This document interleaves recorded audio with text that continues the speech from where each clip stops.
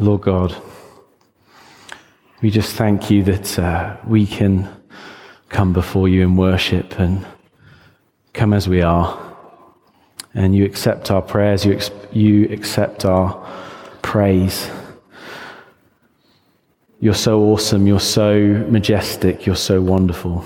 And Lord God, we just thank you that we can share this time with you. So Lord God, I just pray that you would just be in and amongst us and in our midst tonight, that we would be able to experience you in a deeper and fresher way, and that we would actually grow in our relationship with you. I just pray that in your name. Amen. All right, well, hi everyone. For the majority of you who don't know who I am Daniel, and I've been coming to BCC for about a year. I'm married to a wonderful woman over there who's called Hannah. Everyone look at her. Isn't she wonderful? Good. That's the perfect amount of embarrassed and quietly pleased being mentioned. And we've been married for 2.5 years. I am 26 years old, and I can honestly say that today I feel younger than I did 20 years ago. Now, what do I mean by that? Don't worry, I'll unpack it for you. It's not Benjamin Button or anything going on here, don't worry. When I was a kid, I was in a real hurry to grow up. And I loved listening to all the adults talking about different subjects, and I would just soak it all up and retain it and regurgitate it and try and sound very informed and mature, because all I wanted to do was to be an adult. And, I wanted to be respected, I wanted to be honored, I wanted to be the greatest kid that is out there.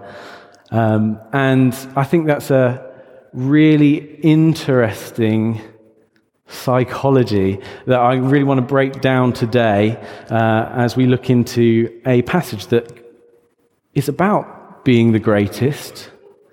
And it's actually two passages that go together. And I'm going to read them out right now. If you could turn to Luke chapter 9, verses 46 to 48. I'll give you a little second and then I'm just going to get cracking, right? Okay, so an argument started among the disciples as to which of them would be the greatest. Jesus, knowing their thoughts, took a little child and made him stand beside him. Then he said to them, "Whoever welcomes this little child in my name welcomes me. And whoever welcomes me welcomes the one who sent me. For it is the one who is least among you all who is the greatest." All right, now let's go to Luke 18, verses 15 to 17.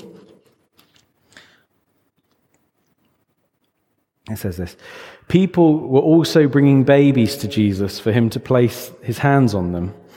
And when the disciples saw this, they rebuked them. But Jesus called the children to him and said, 'Let the little children come to me, and do not hinder them, for the kingdom of God belongs to such as these. Truly I tell you, anyone who will not receive the kingdom of God like a little child will never enter it.'" So within these two sister stories, Jesus is making a contrasting comparison between the big and the small, the seemingly significant and the minor details that might get missed, and what we might consider the bigger picture, and what God sees is really actually the bigger picture. In the first passage, there's a call for us to see the small details, to notice them, and to show care and love to the people that might not be noticed, the vulnerable, the ones that don't have a bigger voice, don't have a big voice. And Jesus sees them, and he sees the disciples and their longing for significance. And he says the following: "Whoever welcomes this little child in my name, welcomes me." there's actual significance in caring for the little ones. Your desire for significance is not in and of itself a bad thing. And actually, Jesus sees that in you, and he says, hey, if you care about those people who don't get seen, who don't have a voice, who can't give anything in return that can give you an earthly significance, then it's as if you're doing it for Jesus. It's as if you're welcoming him. And so there's that eternal significance in doing the small things. I'm going to just share a little story from my youth again. Like I said before, I was in a great rush to be an adult, and I took a lot of pride in my knowing my Bible at youth group and always being right, which I was always right. And it actually took a moment in time for me to suddenly lose a little bit of faith in myself. I was in a car with a guy who I won't mention, and he said we were having this argument about something, not important. And anyway, he said to me that I was arrogant, and I was furious. How dare he call me arrogant? He's the arrogant one. And as I walked next day I walked into the park, and I was like chuntering away to God, going, oh, how dare he? How dare he call me arrogant? And then I felt the voice of God come, but Daniel, you are arrogant. Oh, that was a horrible feeling. A feeling of just, wow, how far have I gone away from God's presence? And it took that moment and a lot of soul searching for the weeks after, and praying and humbling myself to realize that actually perhaps I needed to humble myself and become more like a child. So God cares about the detail, He cares about us caring for the vulnerable,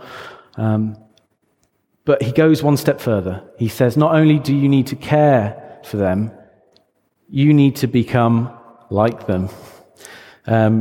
Rog mentioned this morning about small-minded godliness, and it's like that. I'm glad that he said that. It's nice that they've linked. We have to become like children. It says in the second passage, the kingdom of God belongs to such as these, and talking about the kids.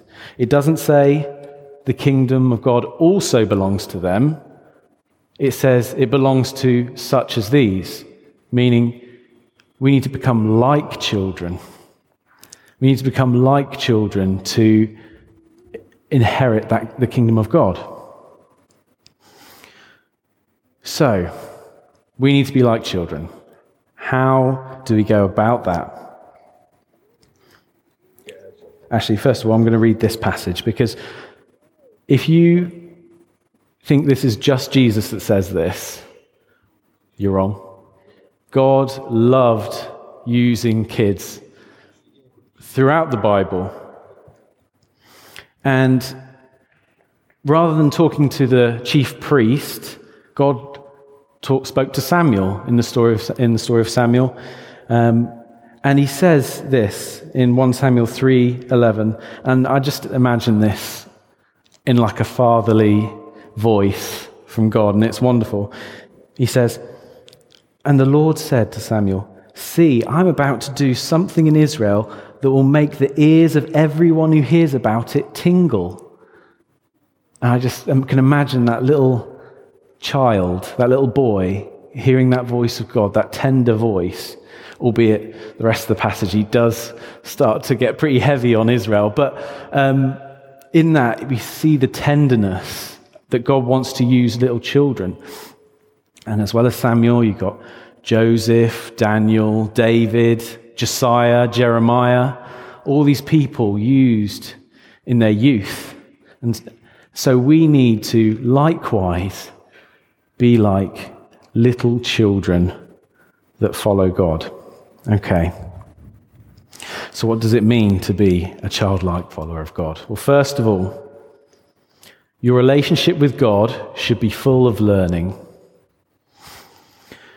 There is a reason for this saying, you can't teach an old dog new tricks. It's said because as we get older, we find things harder to learn. We find it harder to learn new things. And those of you who are parents will know, I'm not a parent, so I'm guessing here, but I've seen it, that kids are like sponges. They pick up on everything. They retain it. Sometimes you might say something that you wish you hadn't said in front of a kid, and they just latch onto it. They just take everything that's around them and they learn. And if there's a new thing that completely contradicts something that they knew to be true just 5 minutes before, they're happy to just chuck that old idea away and start again afresh. They're flexible. They're ready to learn. They're ready to grow. And like that, we need to be ready to learn, ready to grow. Because when we lose that ability to learn, then we can't grow. And God says that he wants us to bear fruit. He wants us to grow. So we need to always have that open heart, open mind to learn. Don't forget, Jesus, when Jesus was talked to in the New Testament, people called him Rabbi, meaning teacher. That's one of his most common names throughout the New Testament. So we need to see God as our teacher. Number 2, your relationship with Jesus should be filled with awe and wonder. I don't know about you. I'm just going to tell you my story from when I was a kid. I had this earwig that I found on the floor once, and I was fascinated by this thing. I was like, it's got these little pincers on the back, and I was letting it crawl up my leg, and I was like, wow, this is amazing. And it crawled up, and I got it on my hand, and I was playing with it. I must have been playing with it for about half an hour to an hour, but it felt like forever. I was fascinated by this thing, so much so that I can remember it to this day, playing with an earwig when I was about 6. I was adamant that it bit me, I think. And anyway, but it's so interesting that kids, they can find fascination in the everyday, in stuff that we might just walk past and oh yeah, I've seen that all before. I've done that all before. And actually, a childlike relationship is filled with awe and wonder. Can you guys think of the last time that you were filled with awe and wonder from something that God did for you? I want that to be like a little just thing for you right now. Just think back. I'm sure you guys have something.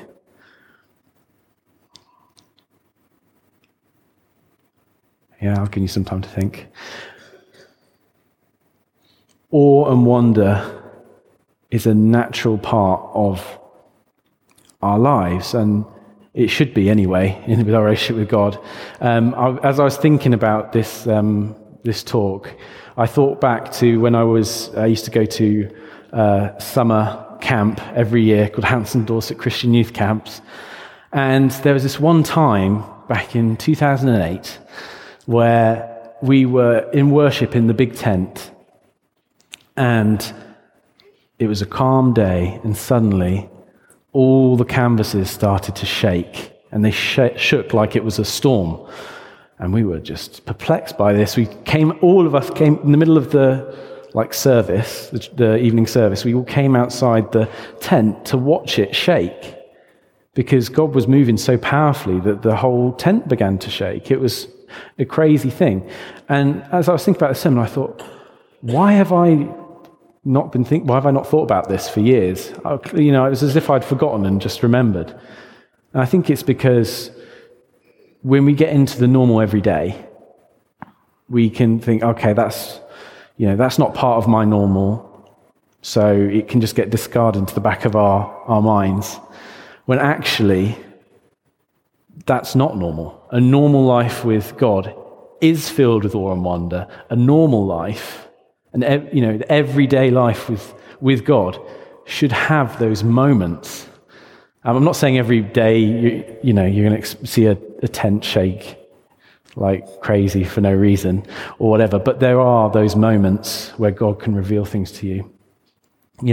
If your relationship with God doesn't have surprise, if God doesn't surprise you with his goodness, with so many things, then I just encourage you that maybe, just maybe, there is more. And that as we look at him, we should be filled with awe and wonder. So if you don't see him as an awe-bringing person, I encourage you, take that step this evening to fix your eyes on him. Right, so far we've said the relationship should be full of learning, it should be full of awe and wonder. And the third one is your relationship with God should be simple. How often do we overcomplicate things? I know I do. I grew up, I'm going to keep going back to my past because it's mine, so I can share it. I grew up in quite an academic family, and quite a big family, and everyone in my family loves to talk about politics and religion. And every Sunday after church, we would have lunch together and then have a good old talk about whatever, such and such is the Antichrist and all these sort of things that come out. My family quite opinionated. And I got quite good at arguing. I think if other people came into our house, they'd think we'd be having a full-on fisticuffs, but no, that's just how we talk. We just talk at 100 decibels and talk over each other. But I noticed, as I got a bit older, that perhaps my experience there had led to my faith becoming an academic thing rather than a personal one. And having overcomplicated theology and knowing everything about certain type of theology was where I'd put my trust in, I guess, put my faith in, rather than the fact that I can have a close and personal relationship with God in a very simple way. Jesus invited the children to him, and he invited people into his kingdom who were like Peter, who didn't really have much of an education to him, and yet they were welcome. I don't know about you, I don't need a degree to get into heaven. Not that it's not a bad thing. I'm not saying that having a degree is a bad thing, but we should remember that our relationship with God ultimately is a simple one that we can have with him.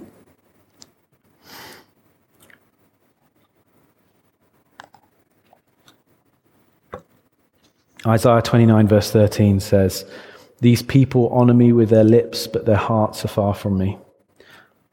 So we want to love God with our minds, but also come with open hearts to him.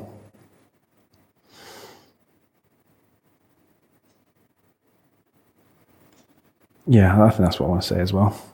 I think sometimes we can get so, and again, please hear me, not hear what I'm saying, not what I'm not saying. We can get so caught up in our calling, in God, how God's going to use us, that it can become a professional relationship rather than a close personal one. He's our friend, he's our Father, he is our loved one. And we can come up with maybe all these different reasons as to why we should do things in a complicated way, when actually God says, come. I don't know about you, but sometimes if I'm feeling far from God, I come up with hundreds of reasons why I shouldn't go to him, because I need to get myself right first. I need to do this and I need to do that, and then I'll be ready. But actually, God says, come as you are, not as you should be. Come as you are, not as you should be.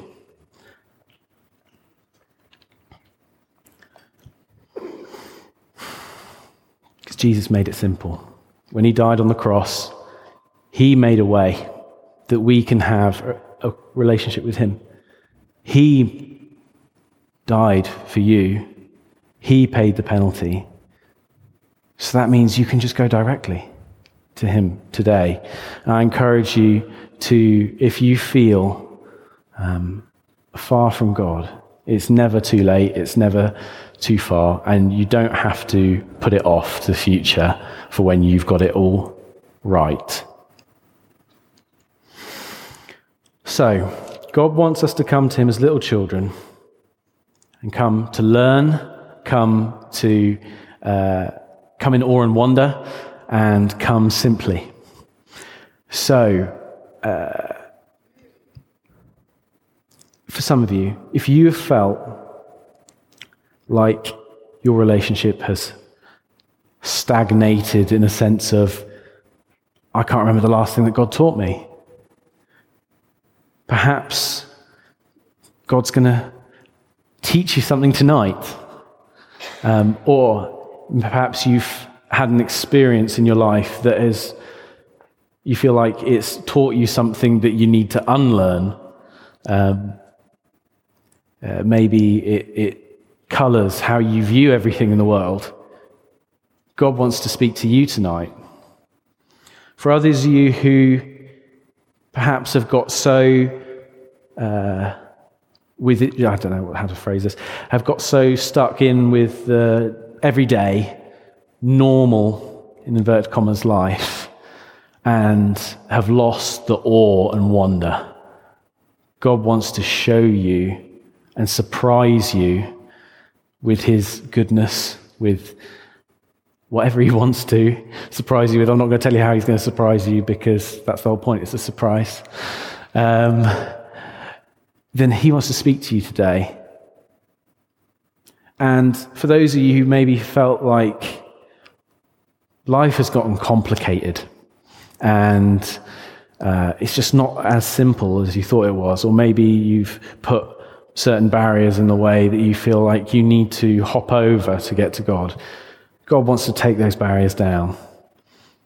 He wants to know you closely and personally. So I encourage you to press into him this evening.